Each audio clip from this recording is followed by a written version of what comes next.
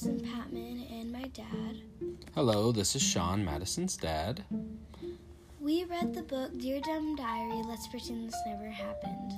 It was written by Jim Benton. Madison, do you want to tell us what the book's about? This book is about Jamie and what her life was like at school and trying to defeat her arch nemesis, Angeline. Well, my favorite part of this book was when Angeline got her long hair tangled up in everything. It was also kind of sad because it reminded me of whenever Madison had really long hair. Then Angeline had to come back into the classroom. She had her hair all cut off. So that's the part that I remember the most about. What about you, Madison? I didn't really have a favorite part because there's too many to choose from. Dad, what was your recommendation for this book?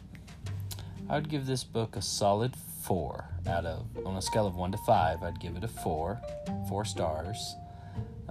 It's the first book in the series, so it's good enough to make me want to read some more books in the series with you.